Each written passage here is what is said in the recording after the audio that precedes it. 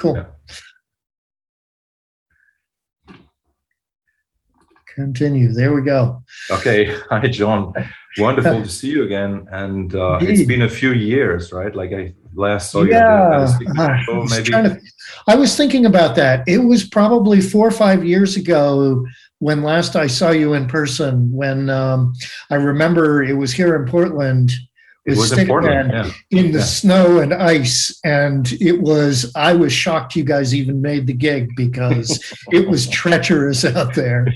And because I'm from Boston originally, right, and spent so much time there, my friends that I went to the show with insisted that I had to drive because I'm the snow guy, right? I know about this stuff. Yeah, that's interesting. Huh? And I think I also remember seeing you at a show in Boston, at Yes. the something cafe. Yeah, there was, Yeah. I know I saw you in, and it's one of the great jazz clubs in Cambridge. And Yeah, yeah, Cambridge that Jazz was Festival. actually a great show. I really enjoyed that. Yeah. Yeah, Yeah. yeah, yeah. And It's then, like I'm just trying to remember when I first heard of you, and it's crazy to think about that. But it must be like 25 years at least, well, that's what something like that. yeah. I mean, when I did my first proper record and I had started the label and I was working with Torn and Tony, Hmm. and yeah, that was what, 1996. Yeah, yeah. So were you on the Lupus Delight mailing list like from the Yes, very beginning as exactly, well? exactly. Yeah, Back so in the that's beginning.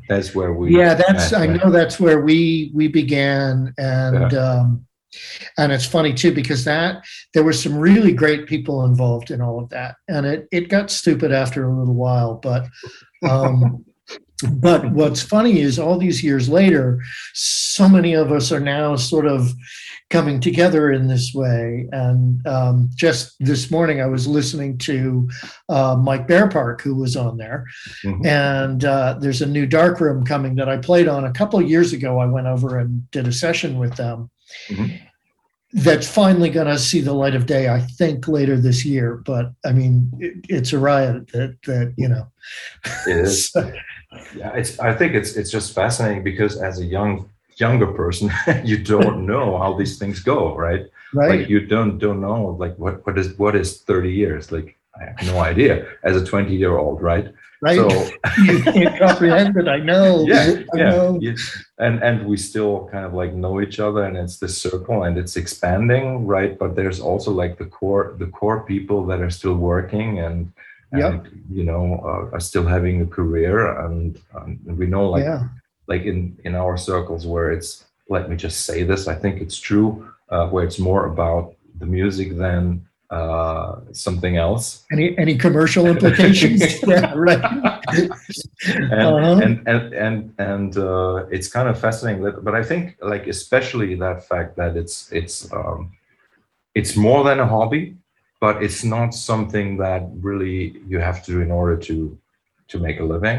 Sort of Mhm. enables these long-term friendships and long-term development also of artistic visions. Oh, Uh, for sure. For sure. Because I talked about this with Stefan a lot. The mhm. fact that he and I are both in a similar situation. We don't have to worry about if this record doesn't sell, Yeah, are we going to be able to put food on the table? yeah, So for us, it really opens up all kinds of possibilities for what do we really want to do musically. And yeah. I think that similar mindset is kind of why he and I in the past 2 years have done so much work. And Uh-huh. I mean, I'm really happy to be involved in all of that. I think there's some great things. I mean, goodness, what we all put together on the Fractal Guitar 2 was just so special. I mean, your Yeah, playing is amazing. Torn, always, uh, Henry. yes, yeah. And it's not the end. It's not the end, it's No, for still very sure. much still in progress. And There's plenty more to be said and done. So, like yeah. one of the mistakes I used to make was thinking that any current project is like, let's say, that one statement that changes everything, right? And then I realized, oh no, it's just another stepping stone, right? And it's just another one along the way. And, tomorrow we're going to wake up and you and I are both going to have something different on our plate musically than we had today. Yeah, exactly. And it's wonderful. So you were talking about Stefan Thelen, so I'm just mention that for people. And, before we go kind of like to this day and future releases and stuff. So tell me, well, I really don't know what you're doing for a living, so that would be interesting to know, but also like your history, like how you got into, how your love for music developed. I'm sure interested in that. Sure. It started in my youth, and I have a real distinct memory of hearing Roundabout by Yes when I was 8 years old, whenever it came out. And that moment that just clicks in your brain that says, this is what I'm about. This is what matters to me. And from that point forward, I have just been completely obsessed with music. And my grandfather designed church organs and played them and played piano and taught music at a private school for most of his life. So music was always a part of our existence growing up.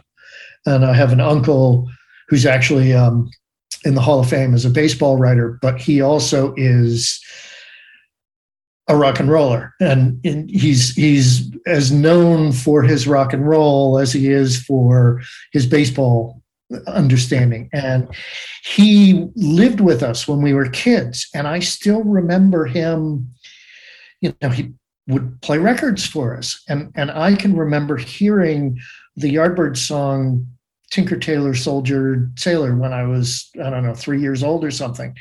And Jimmy Page, does the bowing guitar in the middle of that tune. And I somehow or other, even at that age, I understood what was actually happening. And years later, when I heard the song, as an adult, I was like, I could picture that moment, hearing it on the floor of our house, as a kid. So it's always been there,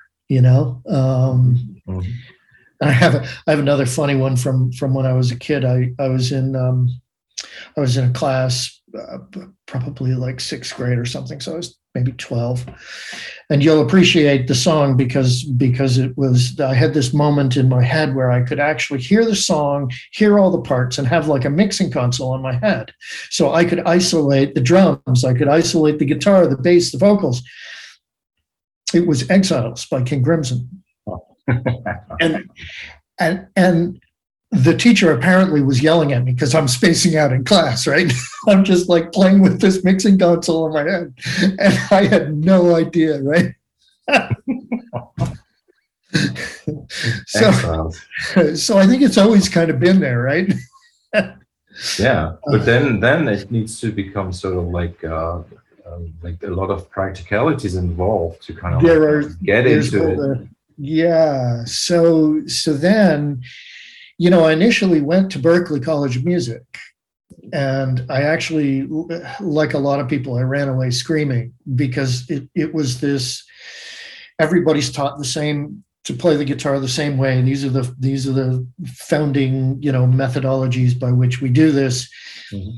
And at the same time, I played in a wedding and realized that this is how most people coming out of Berklee are making their living. Mm-hmm. And I couldn't do it. I was like, this is just not an option for me. And so I instead went and got a marketing degree. So how long did you last at Berklee? Like a year or less? A year, yeah. A year. Yeah. So I got a marketing degree and went to work initially for a hi-fi company, stereo equipment, and then went from there to Lexicon. And I spent 6-7 years working for Lexicon before David Torn said, "You got to start this record label." And we saw this change, the way the internet was going to, changed the whole world and how we think about music. And initially we saw it as a way to kind of get people out of the middle between the artist, the label, and the buyer, which is kind of what's happened. But along the way, we didn't foresee CDs going away. We didn't see, at the time, the idea that you would be able to download a whole album was miles away. I mean, we were still on 14.4 modems at that point, right? Yes. The idea that we were, the way we're making records today, right? Transferring files back and forth, that wasn't an option, right? And it wasn't, I certainly didn't see that. But in any case, it was a really interesting time. And at that point, I had young kids, and they were, like 1 and 4. And my wife and I kind of looked at each other and said, look, my wife's job is really good. She's an accountant. She's, got her master's, and she's working for a really good company and doing really well. One of us needs to be home, and it probably ought to be me, because, I'm never going to be the one making a ton of money. And so this was a great opportunity for me to start this label, get some really interesting music out there with people like Wayne Krantz and Leanie Stern. We had Gary Willis, Michael Manring did a record for me. And it was a really cool and interesting time. And about 3 years in, everything changed, and all the distributors started one by one going bankrupt, out of business. And so can you give us the timeline, like which year was that? Would have been about 1999. I started the label in 1996. About 1999 to 2000 was when Borders went out of business. Tower went out of business. My distributors, one by one, started going, and it was just, it ended up being a really ugly time to be a label. And so at that point, I stopped releasing albums by other artists. I just kind of, from there on, it was just going to be me. And since then, I've continued making records. I had a period from about 2007 to 2011 where I stopped making records and focused entirely on my kids, and actually had a band with them, which was great fun. When we started, they were 11 and 14, and we were playing things by Porcupine Tree and Foals and Sigur Rós, and just having a blast, right? And taught my kids how to be in a band, and now they're both in bands, and really, things that teenagers, I would make them come prepared, right? So I don't crack the whip hard, but I'm like, we're going to play this tune. There's nothing you can't play. Just, work on it so that when the band gets together, you know where we are, and pain in the ass dad thing now, they're like, thank you so much. You taught me so much about how to be ready to do this, Yeah, it's incredible. You're a great dad. It was great fun. Yeah. We had a really good time, and funnily enough, we're talking about trying to have a reunion with the drummer was actually my drummer from high school, and he lives nearby, and we got together and played and had such a good time that we pulled the kids in and did all that for 4 years, and then. Life goes on. So how did it feel not to make records? Did you miss it, or? I didn't really miss it. I felt like I didn't really know what I wanted to say for a while musically. Mm-hmm. I was like,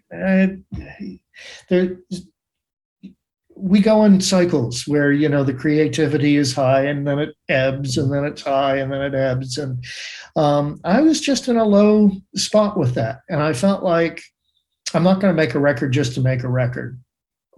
I have to have something to say. And that was when I came out of it, that was the start of what's been a really super creative 10, 12 years now. And a lot of that, what came out of it was that after my last album before taking a break, Flood, my older son and I had really gotten into Porcupine Tree, and they were playing in New York at the Beacon Theater. And in Boston, they were playing a 21 plus show. So I couldn't bring him to see them there. So, but it was a weekend. And so he and I went and had a guys' weekend. And Tony Levin had been opening for them in Europe. And so I sent him a note saying, hey, I'm bringing my son, and he's a bass player and wants to meet Colin. And so Tony arranged for us to get backstage passes to meet Colin. And that ended up being how he and I, Colin Edwin and I, became musical partners. Because when I started writing what became my album, Dance of the Shadow Planets, initially I was thinking it would be, Tony playing it. And then I started listening to the bass lines that I was coming up with. And I said, no. Those are Colin Edwin bass lines. And so sent him a note saying, hey, do you remember we met up in New York? And he said, yeah. And I listened to your record and I think it's great and cool. I'd love to. And it turns out that was right when they split up. Mm-hmm. And hey, so let me tell you something about this, because this may be interesting. Like, I never really wondered why you guys had met, because I think you guys are a perfect match. That was the funny part about it. We were. I mean, that first meeting, we just sat there, he and I and my son, and we spent an hour just talking. Yeah. Just, as just person to person, interesting people and same sort of mindset and all these things. And you're absolutely right. It is like, when we started working together, he got the demos and he started working on them. And the first thing he said to me when he landed was, he said, I was playing these the night before I left, and my wife came downstairs, which is something she never does, to ask what it was I was working on, right? and he said, it's just, this great combination. And we cut that whole album live in the studio, and it was just such a great vibe between everybody involved that the next let's see, so we recorded that in like March. It came out in September. In January, I just sent him a Happy New Year note, and he said, so what are we doing next? I said, well, I've had a couple ideas, but they're kind of the same thing as what we just did. And he said, well, I have an idea. Let's try writing together. And so we start sending files back and forth, and it's been nonstop since then. We've just always found this great sense of, John's going to like this. He'll come up with a bass line or whatever this is great for John. I'll come up with an idea that's perfect for him. And we really seem to finish each other's sentences musically. It's really cool. Mm-hmm. And I feel so badly too, when we did the first Progtoberfest, you guys were on the other stage the same time we were on. We were both closing the show, right? And so we couldn't see each other other than 2 seconds before. And I felt so bad because I wanted to see you guys. And I know you guys. I remember that now. I remember that now. Yeah. Yeah. It was like, oh, terrible timing. But I've never spoken to Colin. I'd really like to at some point. You should. He's such a great guy, and so just deep knowledge, and but also fun and friendly, and yeah, you'd have a great conversation with him. It's you'd enjoy it. I remember like one of the few albums that I was binging, let's say, was Returning Jesus by No Man, like which is Stephen and Tim Bowness, right? Yeah. And he plays bass on that, and like Yep. those parts were so beautiful, and that's where became aware of him first. I wasn't really so much into the Porcupine Tree band, so I didn't pay that much attention. But yeah, they came late for me too, but I knew I had heard him on the he played on a Jensen Barbieri Karn record, along with Torn, and I immediately picked up on this really cool fretless bass and said, oh, this guy's got something going. And so when I finally got into Porcupine Tree, it was great. The band just really hit all sort of the right notes for me at the time. And it's funny how everything is connected there. Like in these musical scenes in particular, you can kind of like see, okay. And like I have to say, I had completely forgotten that you were working for Lexicon. Now, yes. I had completely forgotten about that, and that also explains why you were in the studio for the Polytown album, right? For the recording, exactly, like one of my favorite albums ever. Oh gosh, yes, it's still sort of fresh in my mind being there, even though. What year was that? 91? It was a long time ago. And I remember, I went up to Burlington to just hang in the studio with them for a little while. And it was just such a great experience. So many interesting things were happening, in the course of the one day. And the funny part too is that I had, actually, now that I think about it would have been 93 because my first son had just been born, and so I didn't stay overnight, and I left the studio at about midnight and drove home through the night, and it's about 5 hours for me to get home, and arrived at 5 o'clock in the morning just shattered. But it was great. That whole album, I remember there was the solo on one of the tunes that Torn cut while I was there, and my immediate reaction was, I want more. And he said, no. This is all it needed. This is, just a few bars of just this wonderful Tornisms. And he was right. So the label was or is Alchemy Records? Alchemy Records, yeah. Yeah. And so ever since the business changed so much, you started to kind of like release your stuff on the label, and not okay. I see. Yeah. Sort of like the way it went for a lot of people, actually. Yes, exactly. I mean, and I tell people now, you really don't want to be on a label. I mean, it's great if they're going to do some marketing, but most of them aren't going to do any marketing for you, and so they're only going to take money away from you. Yes, exactly. So you're really better off just doing it yourself now. And I mean, it's a really weird time to try to be a musician. And I feel badly for anyone coming out of, a place like Berklee where what are you going to do? And especially in the pandemic, right? Okay. So our drummer in Burnt Belief, Vinny Sabatino, fabulous drummer. And, he plays in a wedding band. That's his gig. And for a long time, they made a lot of money. They did really well. They used to have a lead singer named Ray Green, who left the band to join Tower of Power, and then left them to join Carlos Santana. Wow.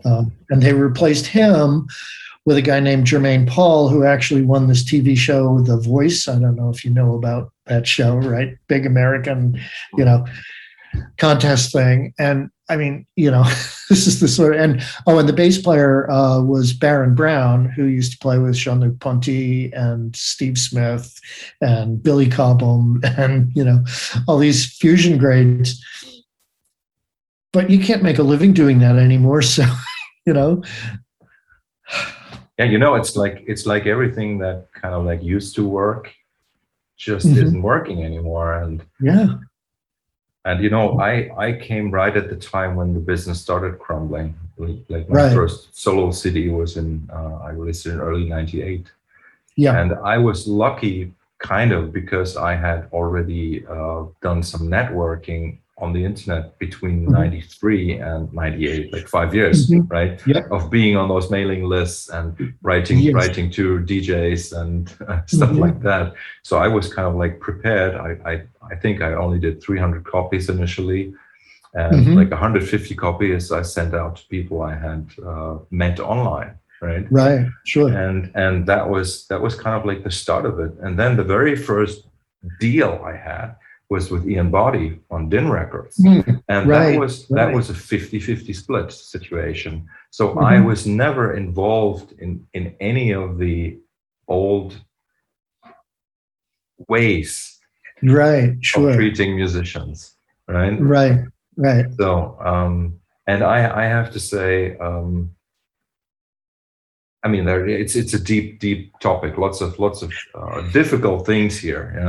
Like for example, right now, like we have had some problems with our tax advisor, like the bookkeeping and stuff. And now it turns out that like just even assigning the lines in Bandcamp in the Bandcamp report sheet properly took them, like, for 1 year of reporting, took them like 9 hours to do.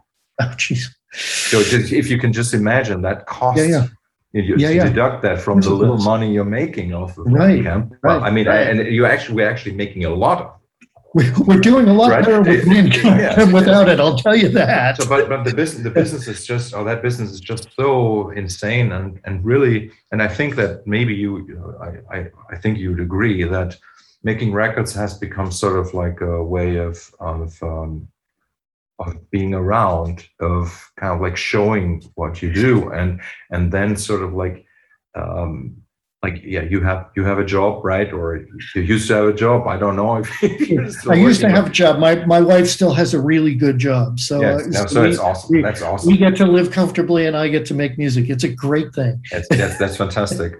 So, but it's really that if we want to make art, we need to have other sources of income, actually. Oh, for sure. And that's sort of like it's a reality, and it's And I mean, like, how many records have you put out, like, on your label? So,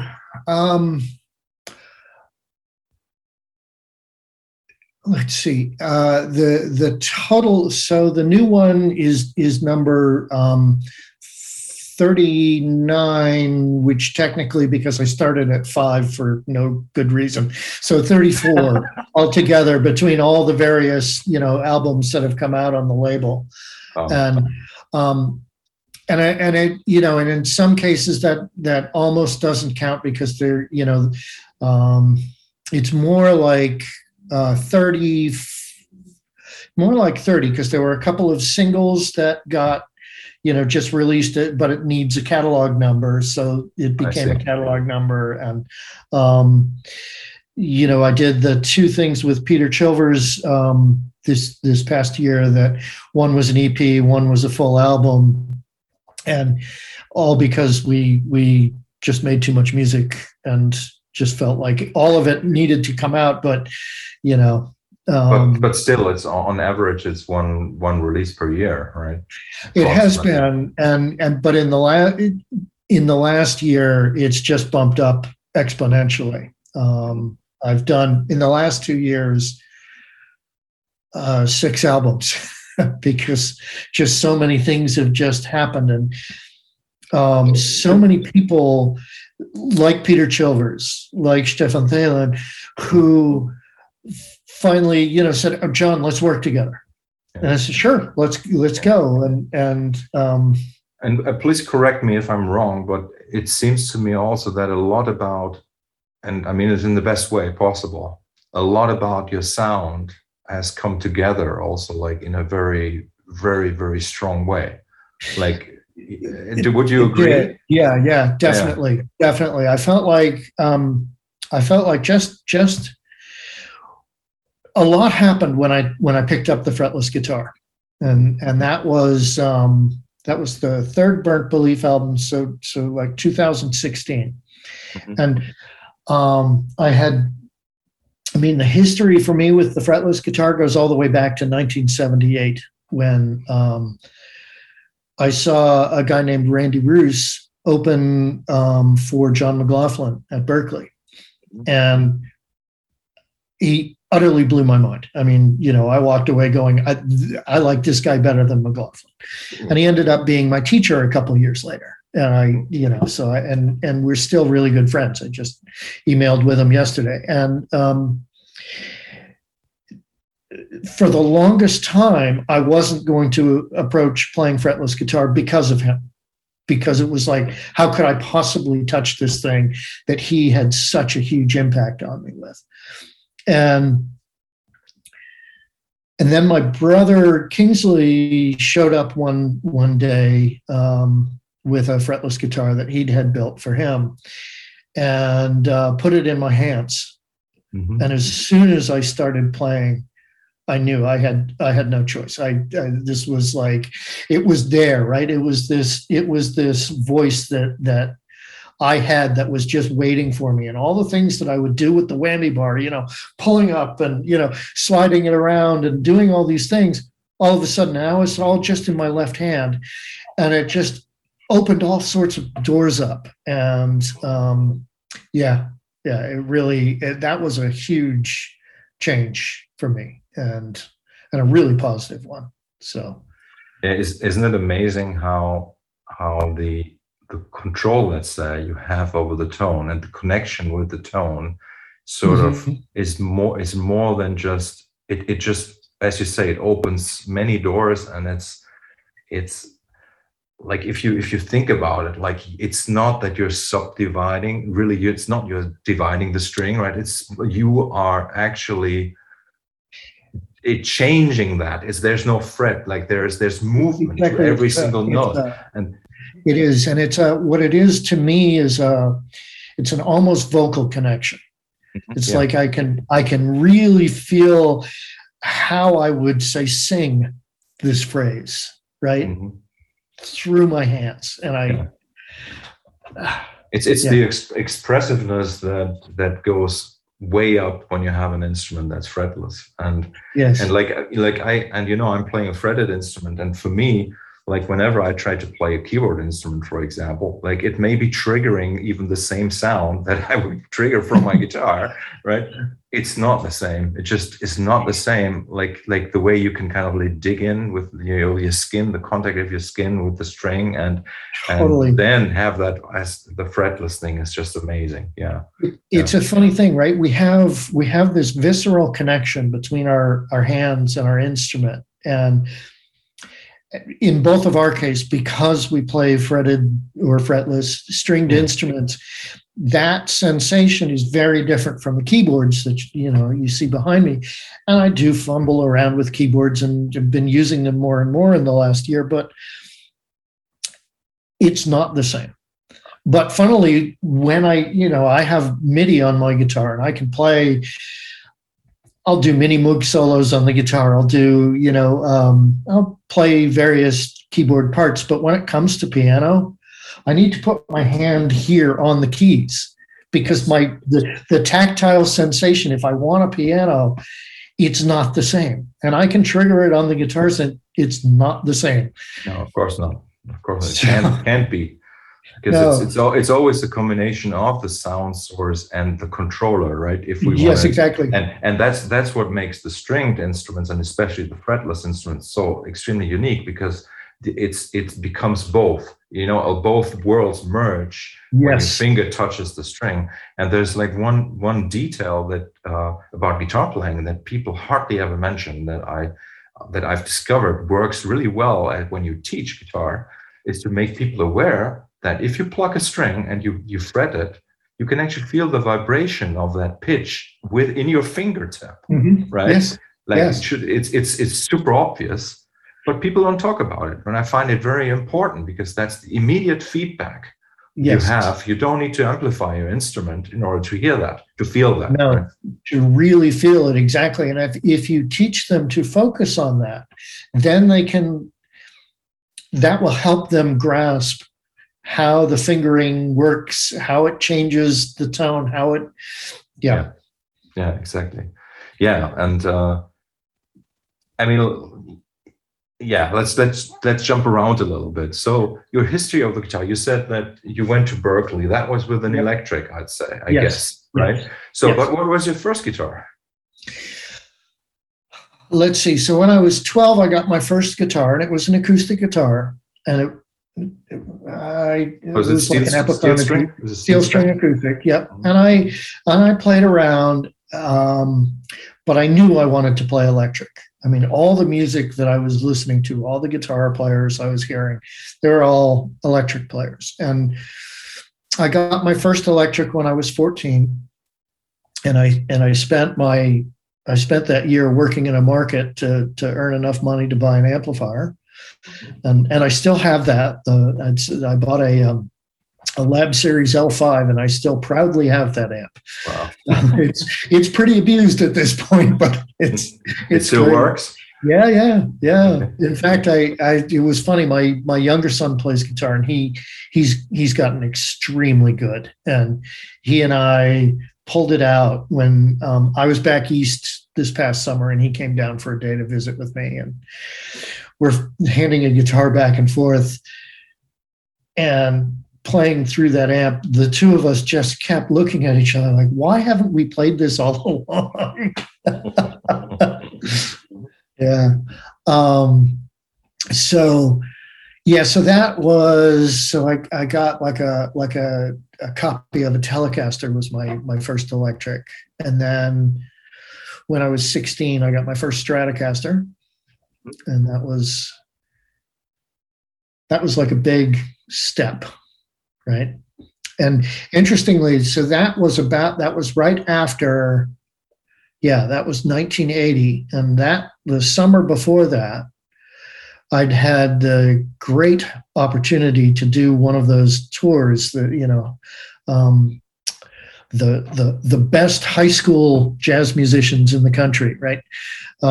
Which really means the best high school jazz musicians whose parents can afford to send them on one of these tours, right? Because some of the players were great and some were not. But we got to play in the Montreux Jazz Festival and, toured all over, and it was great. It was a fabulous experience. And so it was kind of logical that you went to Berkeley, right? It wasn't. Yes, exactly. I see. Yeah. But I find it extremely like you must have been really very aware of yourself to kind of make that call and leave that school to do something else. Yeah, I was. I knew that. Like I say, you play one wedding, and you can either do this or you can't. And the fact is, at the time, I was so wrapped up in listening to ECM records, that anything else, I wasn't moved by it. And if I'm not moved by it, it's hard for me to pick up the guitar to play, something that doesn't move me. It really was it was an obvious choice on my part when I realized, I've got to walk away from this. So, for me, just for you to know, like when I decided not to study music, which was on the table for a while, it actually made me really, I was really relieved, and I was actually practicing, and I had a lot of fun with the instrument. Like it really was I Because was the studying pressure was off. yeah, the pressure was off, and I was studying psychology, which was hard, right? Right. But somehow doing two things, which both took time away, Sure. you could say, Mhm. like it was much easier to study and to study, right? Sure. Because your focus on psychology is, you're focusing on this with an eye towards, okay, there's a viable livelihood here somewhere. Yeah. Whereas with music, there studying music at a high level requires the same amount of time and discipline with minimal outcome and an incredible amount of pressure and frustration. And frustration from it's hard to explain. There's a lot of people that view like music education almost as like a sport, right? There's this pressure to perform exactly, and it's very intense, and it's very competitive. It's like, you have to be as good as this guy over here who's winning this competition, and music to me was never a competition. Wow. It was never been, and it never, all the musicians that I like, and this goes for you, it's people that I can hear you play one note and I go, oh, there's Marcus, right? Mm-hmm. Alan Holdsworth, one note, it's Alan, right?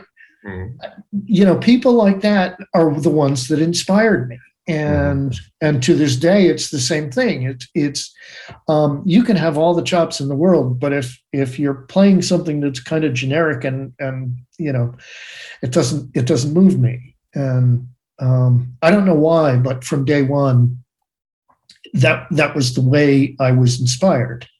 Hey, let's think about the implications of what we're saying for young people who kind of like it can be pretty much disillusioning, right? Like, yeah. Sorry, I'm a downer, aren't I?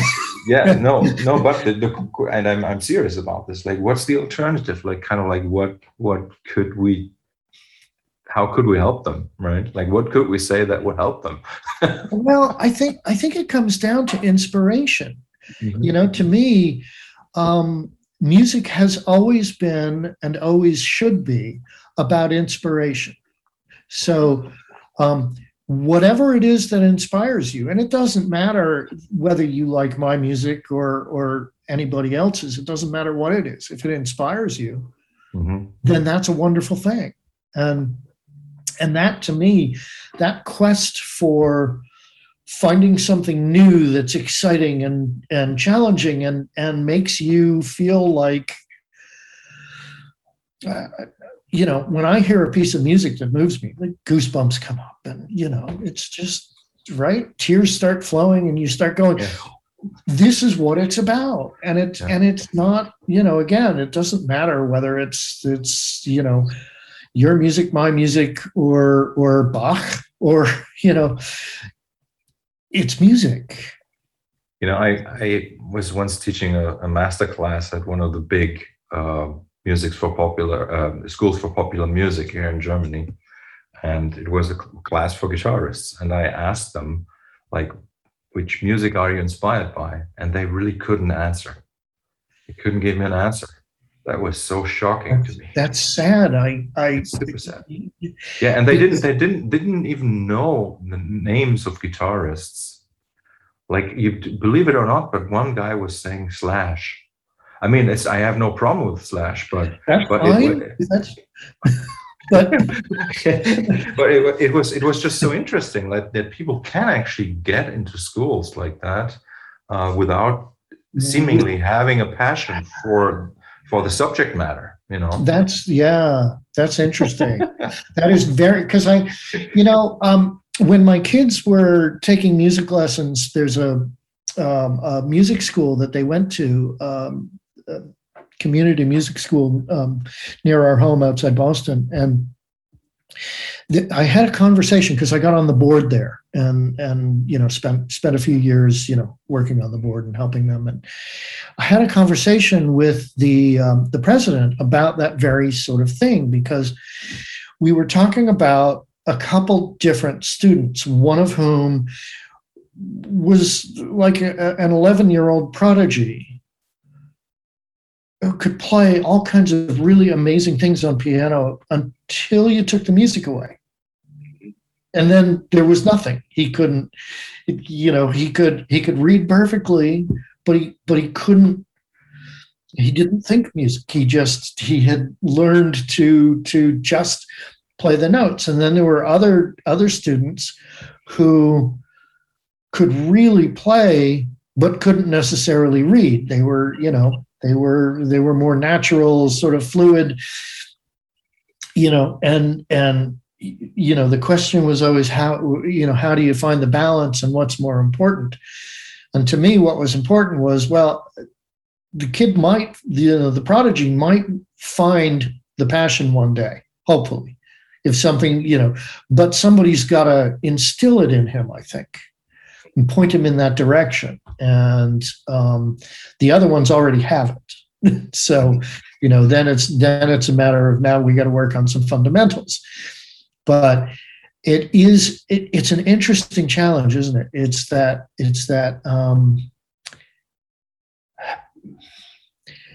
it was always obvious to me. So nobody ever had to tell me, and I don't know how, I saw it with my own kids. My older son didn't express a lot of interest in various sports or whatever. He would try them, he would do them. And he took up the bass. And it was like a lot of things. He was kind of fumbling with it. And then he, the end of his freshman year in high school,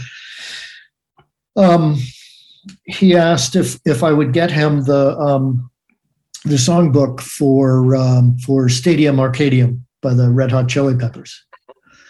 And he spent the entire summer just kind of locked in his room woodshedding on Flea's bass lines, and taught himself to play the bass because he really wanted to.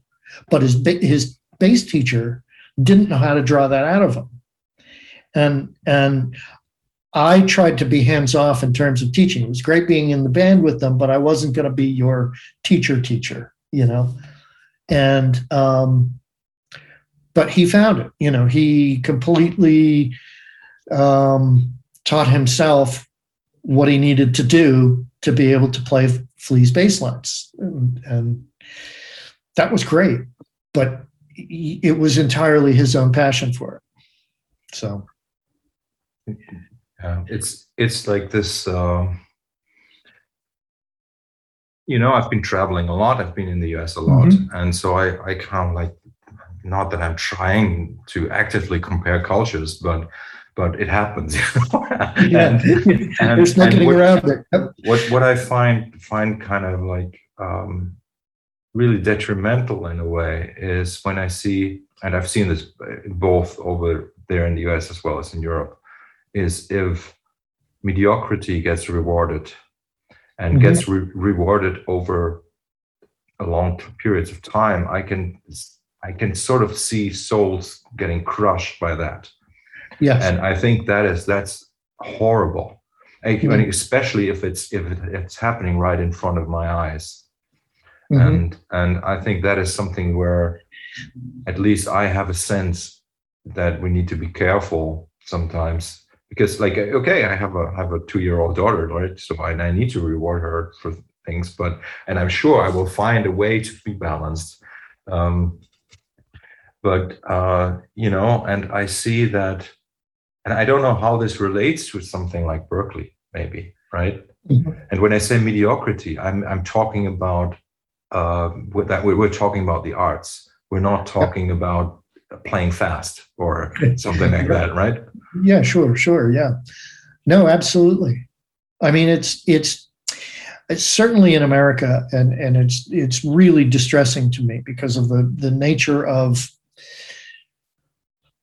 our popular culture, and television comes into this, and certainly, you know, what we see on YouTube and what have you. There's a fairly dramatic race to the bottom, if you will, in terms of it's how generic can it get, and it's like standing out and being something really unique and different. I mean, goodness, when I was a kid and we had FM radio was new, and you could make the album Dark Side of the Moon and sell 50 million copies of it. Today, if a band were to present Dark Side of the Moon to any label in the world, they'd say, "You're out of your mind. I can't do anything with this. You know, where's the country song?" I mean, it's tragic to me because we're not rewarding creativity well enough. We're not rewarding, really coming up with something that's exceptional. So let me try, at least try to be devil's advocate here. Okay. So I'm wondering, like, because I'm not the kind of guy who kind of like really easily gives in to ideas like this, where I say things were better, or because I don't fundamentally, I don't believe that to be the case. But what I believe is sort of happening is that the spirit of something, like the spirit of the music business or the music that has been made in between, I don't know, whatever, 60s, 70s, right? Yep. Like, it probably moved into some other body, into some other form. That's kind of like what I would hope. So I don't know. It would be great, and again, the upside is there are people doing really interesting and super cool and creative things, and that's the upside. And part of the problem too is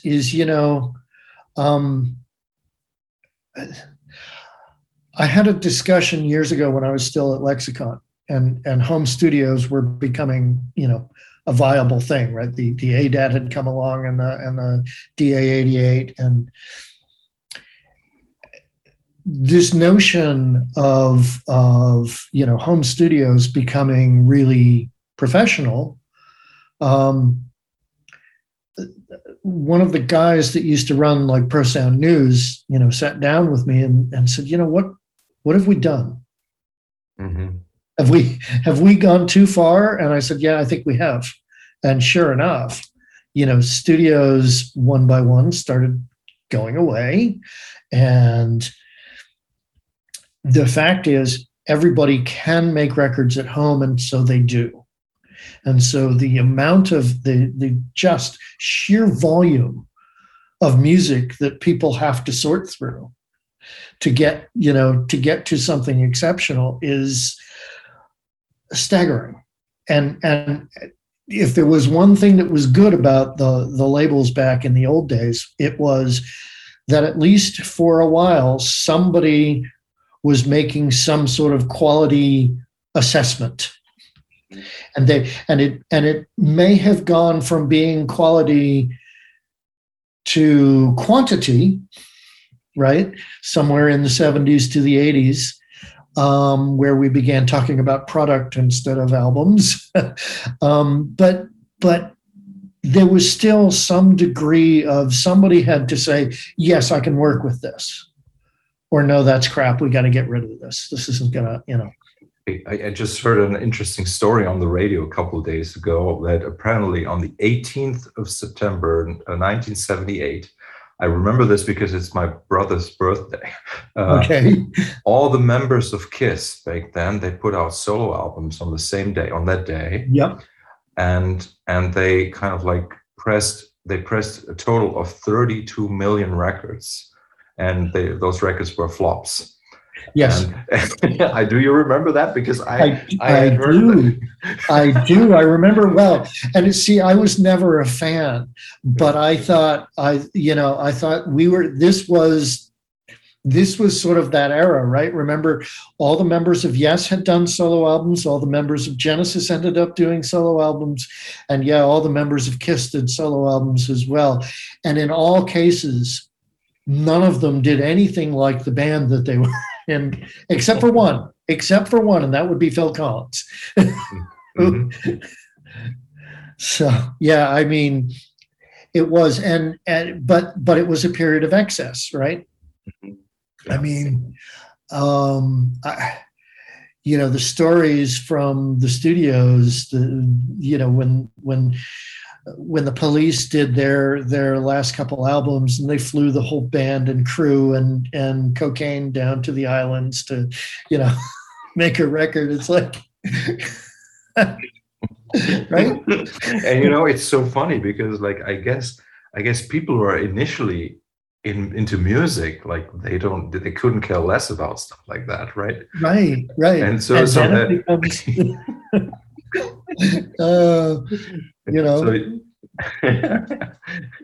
yeah. But funnily enough, so speaking of studios and excess from that period, so the new Burnt Belief is coming, and we actually had a plan that the pandemic foiled, which was that we were actually going to write the music the way we've been doing, sending files back and forth. But then we were going to go to a studio in London to record it and, cut the bass, drums, and guitar live, the final parts. And the studio we were going to use is Pete Townshend's Barge, which is in London. And we had mixed the Edwin Durant Covington record there a couple of years ago. Had a fantastic time, loved it. The vibe was spectacular. And I remember I was in there talking to the guy that runs it, and it suddenly dawned on me that studio for a while was actually owned by the Cocteau Twins. And he was like, okay, how did you know that? I was like, oh, see, I used to work for Lexicon, and I remember I was really into the Cocteau Twins. And when I heard they bought Pete Townshend's studio, I was like, oh, this is so cool. And did you end up recording there? No, we didn't end up doing it because of the pandemic. And it's funny, Colin and I have talked about this.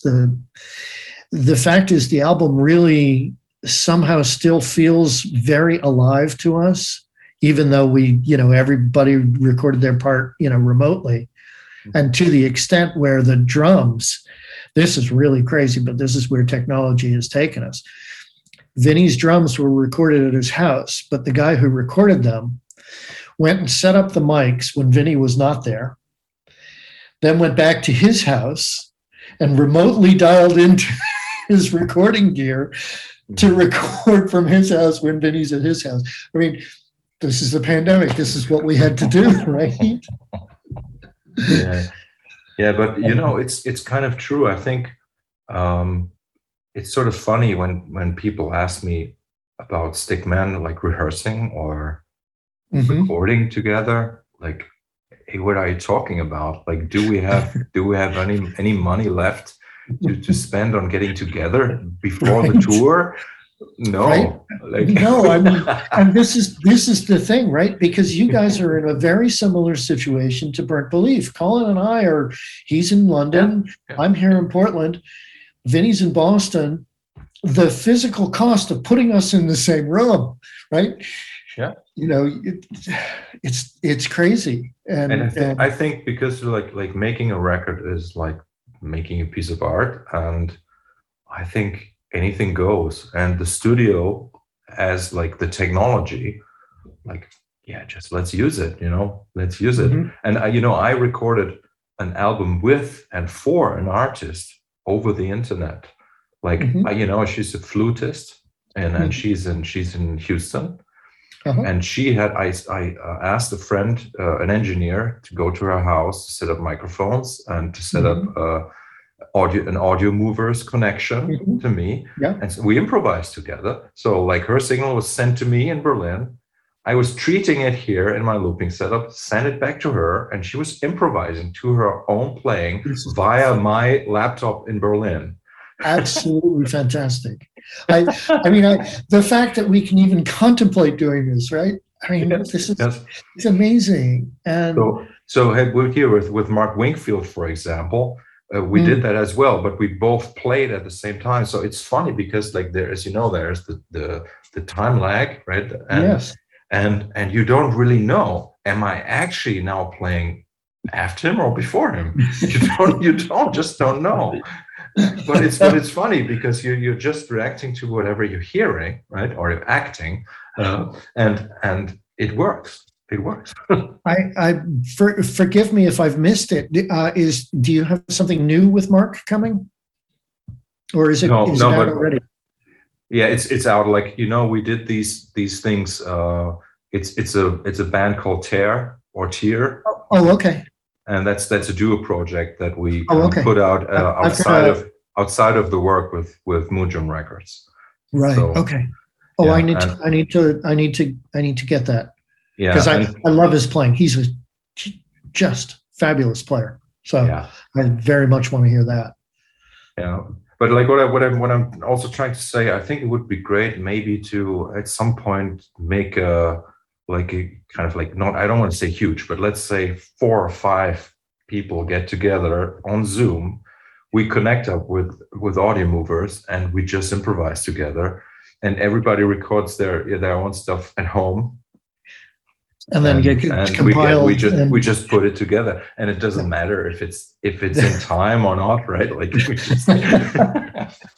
that would be very interesting. Yeah. Like if I'm going to do that, I will definitely ask you to take part. That would be fun. That would be really interesting. Yeah. I mean, I get amazed every time I think about the fact that we can do things like this because of, how long we've been doing music, right? Remember when a 4-track cassette deck was a major step for us, right?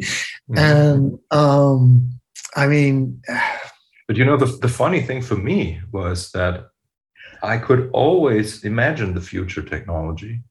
It wasn't available, but I knew sort of it's going to come, because if I can think about it, if I can imagine, somebody else can. Somebody else is doing it, right? Is doing it, yeah.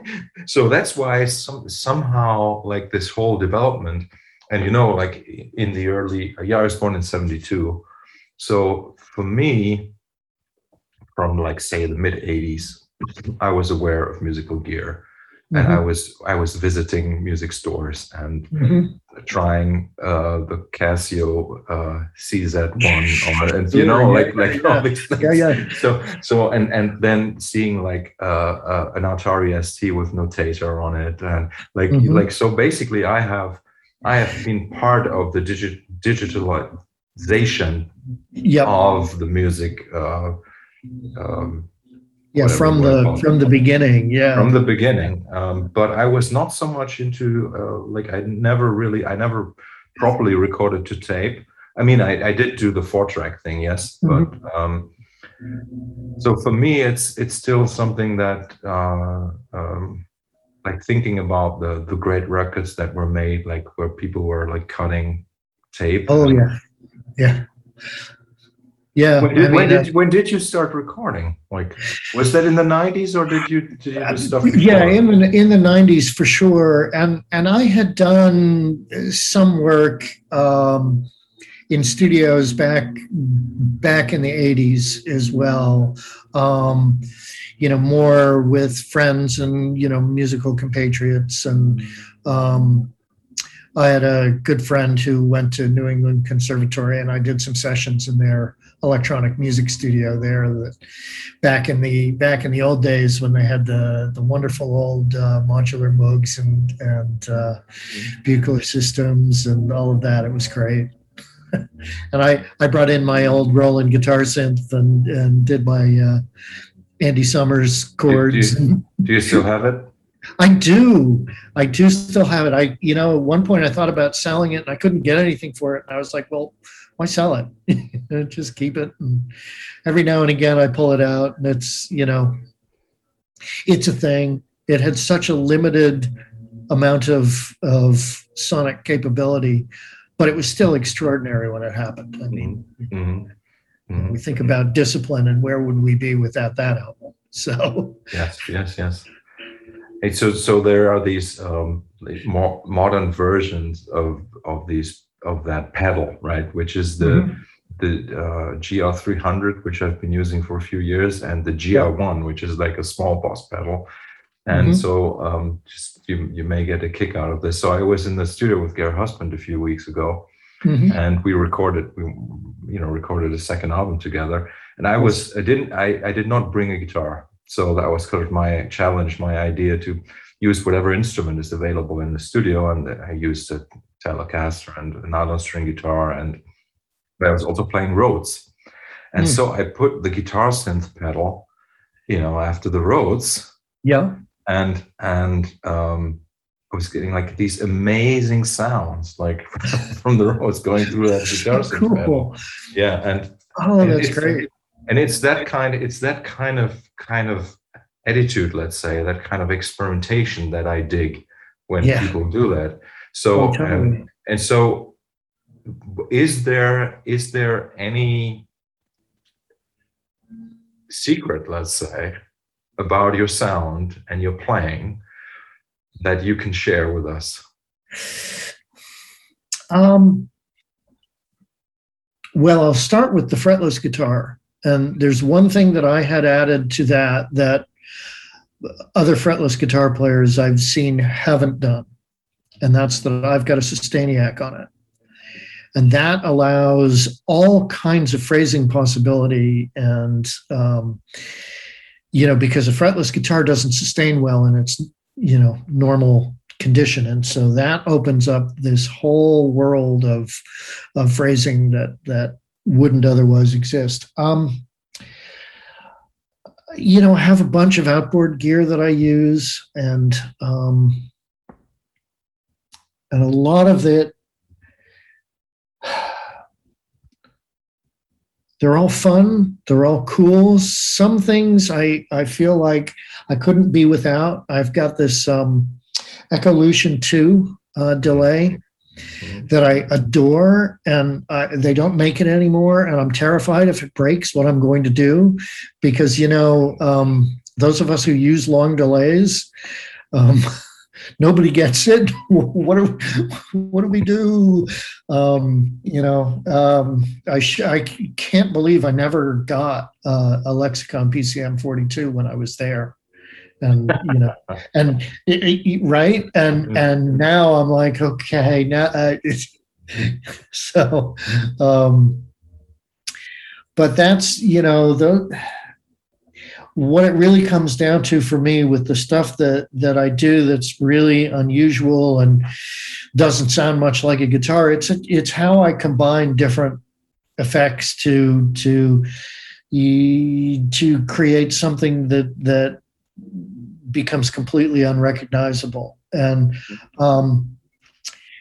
it was funny, I did a record with Robert Yergendal 2 years ago, I guess now. Well, when was it? We were over there 2019, and it came out last year. And he's also, using the guitar synth and doing amazing things with it. And you and I all have this great textural sense of how to manipulate sound. And what I loved was that it was completely, our approaches were so different from each other, but all in the service of trying to extend the voice of the instrument. And that's what excites me. Like when I sit down to practice, it's very rarely am I running scales or whatever. It's like I'll start and go, okay, take one note. How can I manipulate this note? And then, okay, where's the next note going to come from? And I'll start moving things around. And then eventually, where does that take me 2 hours down the line, right? Where have I gone from here to here? And that's the exciting part of making music for me is that. So with the fretless guitar, when like the lead playing, Do you go direct, like with that guitar, into your computer nowadays? Or? Sometimes I do and sometimes I don't. I've been using the Strymon Iridium as an amp simulator into the computer. I've also got an amp that Fender Princeton that sounds great, and I'll use that sometimes as well. But a lot of it is direct now. There's nothing like the feel of an amplifier and having your pant legs move and the movement of air and feeling like, and especially the fretless, because of the Sustainiac, I can get the sustain I want. On a regular guitar, I like the feedback, I spent so much time with David Torn. We're the people that just, I need to feel there's a physical connection between, when the air starts getting out of the amp back into the guitar and it begins to really move. And that feeling is pretty irreplaceable. Mm-hmm. I went, we with Sigmund went to using in-ears like maybe 6 years ago or so. Yes. And it was that time also when I started using the AU8 model of touch guitars, which is a semi-acoustic instrument. And it was fascinating because I was also at the beginning, I was thinking I need that feedback kind of, and that and it was kind of true, but then I got used to it, to the way the instrument is reacting without the sound source, the speaker on stage.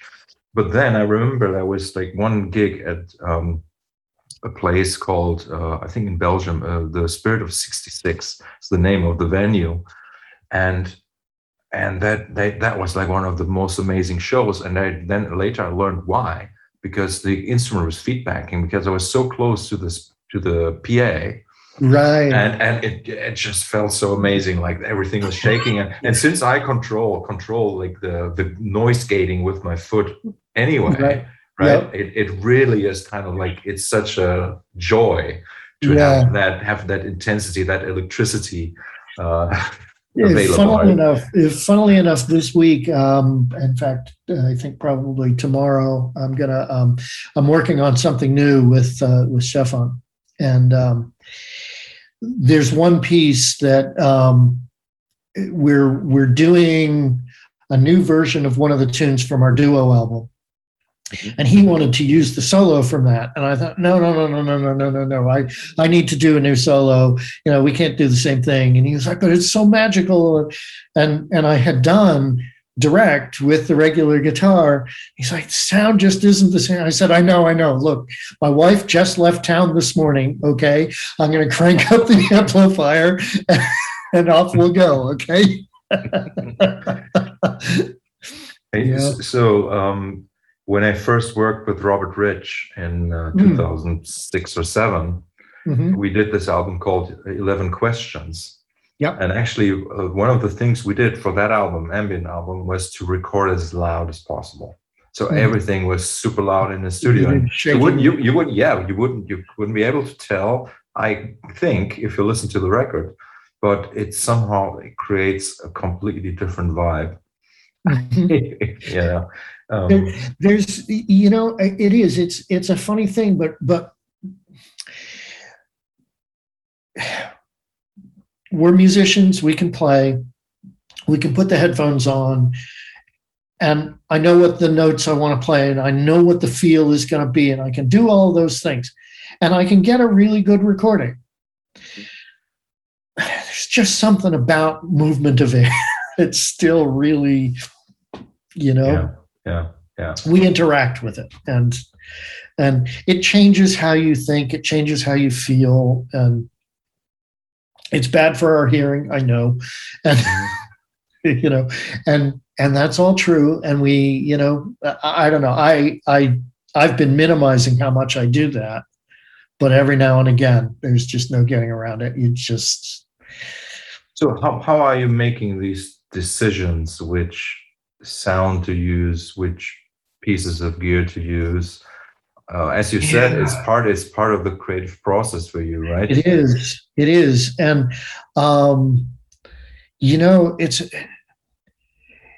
sometimes it will be right there. Like there's one tune on our Crossings, Sunrise, that Stefan came up. He woke up in the morning and had this musical idea in his head.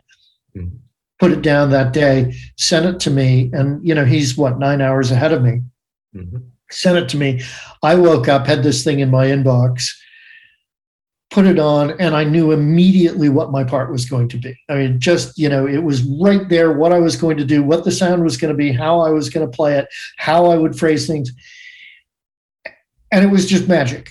Other times, you have to play something and go, no, that's not right. Maybe this other guitar, or no, fretless isn't right for this one. I want to dig in a little bit and use a regular.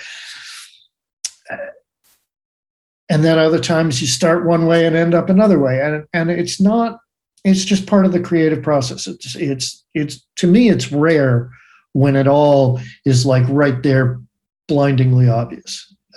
It's a great feeling when it happens. It's like he and I still marvel over that. That one piece, just because for both of us, it was just this moment of inspiration that it's fabulous. Yeah, I'm sometimes forcing myself into situations like that. So for example, sometimes like people are shocked to see that I don't have a studio setup. And mm-hmm. On one hand, I would really like to have one so I can just sit down and work. But then it really is not the way that I work. The way that I work is that I need to have limited options in order to start working somehow. Mm-hmm. So, and that's why, like I said, like I decided to go to the studio to record with Gary, and I didn't take my guitar because I wanted to see what's going to happen. And I take like a couple of pedals. So I'm always trying to kind of like restrict my palette. Sure. Right. So in order to be inspired, and usually what happens then is what you just described, that there is like this, because like I can't really prepare myself for what is going to happen. What then happens is something that is really fresh, but also appropriate somehow. Yeah. Yeah. So because that's kind of like the biggest challenge, I think, as a musician, is to find the part that's appropriate. Because and I can always go back, like talking of Stefan, right? Like he said, "Oh, can you play a solo just like that one back then?" And I said, "Yeah, I could, but I don't want to." Right? Exactly. He has the composer hat, with the capital C, yeah, and he wears it really well. Mm-hmm. And it's a funny thing, is we're now into the thing we're doing. That'll be our fourth project in the last year and a half together, and so I'm more improvisational and he's much more structured, and so he's thinking, oh, this is exactly the vibe, and I'm like, yeah, but let me try something new. It's an interesting dynamic though, and but this new thing is very cool. I'm looking forward to getting your ears around it. You're gonna enjoy it. Yeah, he sent me some stuff already. Cool. I think I know what you're talking about. Yeah, you have an idea. Cool. Yes, very good. Hey, so the Burnt Belief album, the new one, when is it going to be out? October 22nd. Mm-hmm. And on your label, on Alchemy, yeah. And meaning mostly Bandcamp, or what is your mostly Bandcamp? But it will be on Burning Shed, and various all the digital download sites will be there too. So, but but yeah, I'm really excited about this because it's been a little while since we did a Burnt Belief album, and it kind of happened by accident because I had done this record where I was playing piano for most of it, and it was the idea was like you were doing with the Rhodes and running it through your synth. I was running my digital piano through my guitar rig and getting all kinds of interesting sounds and textures, and did a whole record using that. And then after I finished it, I started another piece that I really liked, but I didn't really want to go down the same path. And so I sent it to Colin just as oh, hey, I've just done this thing. What do you think? And he said, oh, this is great. You want some bass? And I said, yeah, lovely. And he said, I've been playing upright a lot lately because, he's had for years a gig in a club playing jazz standards, playing upright, and just kind of when he's not on the road with people, he has this regular gig that he loves. And with the pandemic, he's not doing that. And upright bass, you have to work at, otherwise your chops go away. So he had been spending a while, woodshedding on it. And he said, what if we try to do like a whole record with me playing upright this time? And I said, great, bring it on, let's go. And so the last piece on the record was Where It Began. And then we did the opening tune. A lot of our pieces, I'll do like a soundscapey thing, right? One of my cloud guitar things. And he'll then take that, and often he'll like run it through a slicer to create a rhythmic pattern out of my textural guitar stuff that didn't previously have any rhythm, right? And that's one of the secret sauces of Burnt Belief, was that's how a lot of pieces begin. And then, then we flush them out from there as a composition. So the opening tune on the record, he didn't end up doing any slicing on it. He just he felt like it was this wonderful textural thing. And he just gave me a bunch of phrases on his bass. And immediately I had the picture in my head of the first Terje Rypdal, Jack DeJohnette, Miroslav Vitous record. And so I sampled the original bit of drums that start the record and looped that, and then used that as a pilot for Vinny's drums, and created this piece that sort of, it's a total homage to Terje Rypdal, who's like one of my all-time heroes. And it came out great. It totally feels like, the band is all there together, and we've got Alexei Sax on trumpet, and it's fabulous. He's great. He's a great player. Yeah, I was going to ask who TR is, so now I know who TR is. Yes, it's Terje Rypdal. Yeah.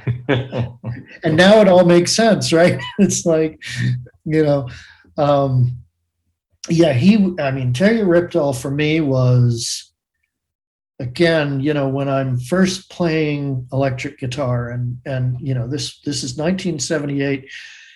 Holdsworth is around, Steve Morse is around, Al Di Meola, all these people playing all these notes.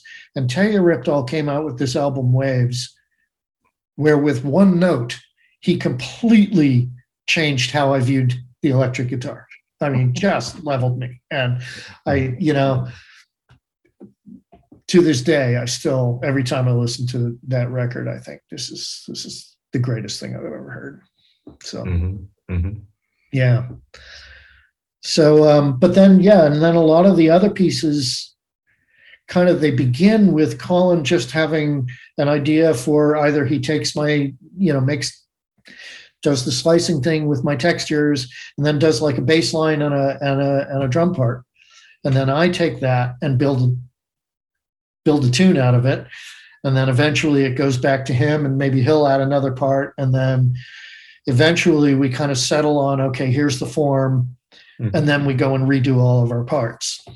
So it's a really, really interactive process of composition. Yes, totally. Like And the title of the album is Mutual Isolation, which Yes. also makes sense, right? Yes, it is an absolute, it is exactly what was happening. We were all mutually isolated and not very happy about it by that point, because by the time we started working on it, we'd all been locked down for at least 6 months. I'm trying to think of when we started. It had been at least, because it was fall of last year. So so we'd been locked down for 6 months and we were all tired of it. And we had, again, we had this idea, we're gonna cut it live in the end, right? We'll go through the writing process. But no, the world had other plans. So yeah, like I'm really fascinated by the amount, but also the quality of the music that my circle of friends has put out in the past 16 months or so. It's been fascinating to watch, hasn't it? You have a wonderful breadth of friends that are really doing a lot, and I think I was discussing with somebody else that there have been sort of two camps. One has been they shut down, their brains shut down, and they said, I can't deal with this, and I don't know what to do, and I don't know where to go. And then the others have been, well, I have nothing, literally nothing else I can do. So I'm going to make music. So, it's been interesting, but it's been crazy how much has really happened. And what's great too is that it's all, for me, it's been really interesting people that I've known for a long time, but haven't worked with. And that's been the great part. Yeah, exactly. And, like on the level of my teaching, for example, like I discovered some people come like in a completely new way because of the lockdowns and people were working from home. So they actually had time, like probably the time that they were commuting otherwise, and they were like taking lessons or having meetings. And I realized at that point, like these guys, because sometimes I can be kind of like very, how should I say this? Like I can be quite prejudiced about people who kind of like talk the talk or walk the walk, right? That kind of thing. But realizing that in a lot of cases I was wrong. And that was actually very nice to experience that people really found the energy to kind of like go out there and do the things that they were planning to do for a long time, and they actually did it. And I think that's amazing. And it's an amazing outcome of these challenging times, I find, and just going back to the beginning of this whole affair with COVID that we all have. Right. That I was in Japan, and that's I know. Like, and the very first lockdown album in our circles was the one with Gary Husband, with Gary and you, which is I can't tell you how much I love that album. It is just fantastic, and it really it was so perfect for the moment, and has remained so for me. It has really? Wow. It has really hit just the right note. And what's great about the recording is I would have loved to have been there in the studio watching this go down, but you almost feel like the presentation of it is, you almost feel like you are anyway. It really is such a beautiful, intimate record, and it's funny. It paralleled at the time you did that, or the time you released it. I was in the middle of doing my record with Peter Chilvers, and they're very similar in a lot of ways. And certainly the spirit is really, we were all in exactly this. It was a very introspective time when we're all sort of looking inside ourselves and going, okay, I'm really uncertain about the state of the world right now and my place in it. And the music that you did and that I did in these cases was really very intimate and really, yeah. Isn't it amazing how it's almost like how we almost anticipated that feeling, because like really it was the very early days. Yes. Yeah, but it was. I mean, you were so, it was so early that, you know, you weren't even sure you were going to get home. Right? Yeah. I mean, this is how crazy all of it was. And I remember reading that you were over there and that you had the one show and then everything got canceled, and I was thinking, these poor guys have to be wondering, how am I getting home? What's, you know, and all of that, just you were so fortunate to be able to walk into the studio and do that when you could. Yeah. And get it. I mean, there's quite a bit of backstory to that as well. But what I think is worth mentioning, that so the album was recorded there in Tokyo, and really the moment when it struck me what had really happened was when I was at Narita Airport going back home. Was that the airport was empty. And it's an airport where I was used to having like 2 million people running around. Sure. Like, sure. At least that's what it felt like, you know. Right. And that was the moment. It was after recording the album where it dawned on me, okay, this is severe, right? Yeah. And Man. Yeah, I think things have changed, and I have actually taken a few flights in the past couple months. And I felt safe enough so that I think I would do it again. Yeah. And so let's see. I mean, I hope there's. Yeah, we've been back and forth, you know, across the country to our other home, and my wife just left this morning, and it's okay. We're vaccinated and you wear your mask and it's okay. Mm-hmm. But I was supposed to be playing the the Vilgens Guitar Festival in Estonia next week. And I bailed. I said, I just don't feel like I can do an international flight right now. Especially when I don't know, will I get turned around because I'm American? Will I be, all of the uncertainty surrounding it. It didn't make sense yet. And I'm really sad because I love playing with Robert and Alexei, but next year, that's what. Yeah, but it's true that the intercontinental stuff is really hard to pull off in this situation. Yes, and in a way, it's a little bit sad because that was what I was doing. Yes. Yes. So yeah, for a long time you've been putting a lot of miles on, around the globe, and I mean, it was nine years. Yeah, 9 years of touring with Pat and Tony. Yeah, and it seems like we will be back in April in the US. Great. But you can never be 100% sure. But right now, yeah,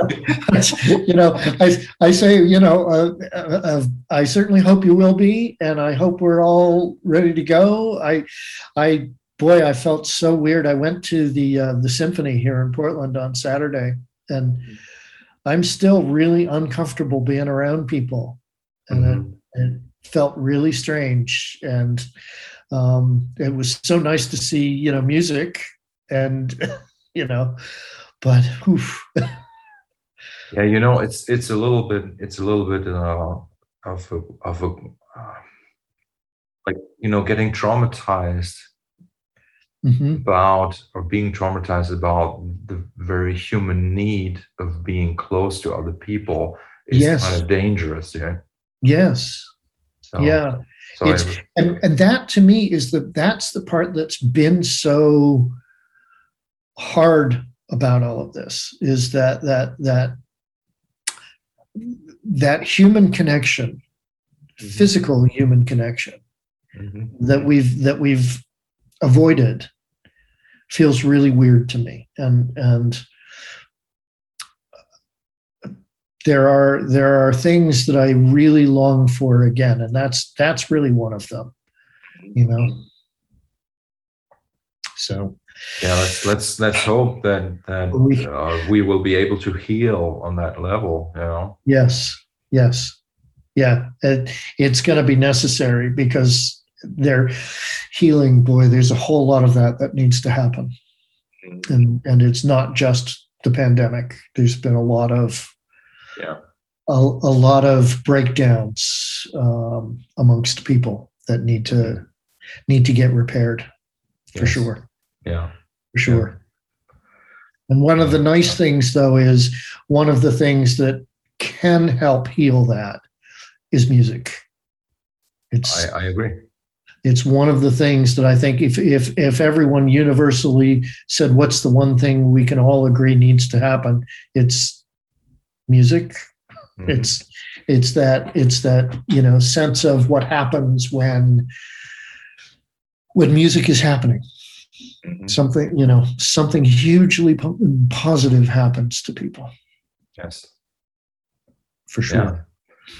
Yeah. So let's make sure that we make live music happen again. Yes, for sure. It's our duty. It is, right? It is, and to ourselves as well as to those who listen. Yeah, exactly. It really is, and yeah, definitely. Gary Husband, he told me that he said that quite a few of his colleagues are kind of like thinking of quitting. Sure. And, yes. And it's I don't even need to comment on that. Yeah, I can definitely see it. I mean, Vinny, his gigs went from 150 a year to nothing, and he didn't know what to do with himself. And if I didn't have a new burnt belief for him to wrap his head around, he was on the verge of being devastated, and just giving him something to look forward to was huge. And I'm really happy I was able to do that. And his playing on the album, good grief, he nailed it and did it in a way that was, you can tell he was just like, I need this so badly right now. But it's true. And I know, I mean, Gary used to, play with Steve Hunt and Alan's band, and Steve, I know, he played on my brother's album, and we're working on a new one. And he's teaching at Berklee, and that's now back on. But he's incredibly frustrated with where things are. I know that, and it's bad. It's On the other hand, every time, I open my inbox and have something new from somebody, I think, oh, it's going to be a good day. Yes. Right? Yeah. So. Okay. I think like I'm for myself, I'm only scratching the surface of you because I'd like to know more, but let's leave it at that for today. Okay. And let give people a chance to kind of like listen to your music and digest the conversation, but also to listen to your wonderful playing and your work over decades. We have to say. It's terrifying, isn't it? Yes. And thank you so much. And thank you. We'll talk again soon. Yeah, this is such a good time. I really, really enjoy this. So. Yeah, in a way, this is one of my responses to the situation. just finally talk to the people that you always wanted to talk to. And sit and talk. I mean, because you and I, the times we have sat and talked, there's always been this or that, and and so it's just great to just sit and have an actual conversation. It's lovely. I tell you a secret. So I'm one of those people who kind of like, I really feel other people's presence. Like if somebody stands close enough to me, I get this. And I do remember your presence very well. I do remember your physical presence, and that's short as I am. That's a compliment. Well, but that's a compliment. I really, and I felt, and you do not have your presence is not short, not at all.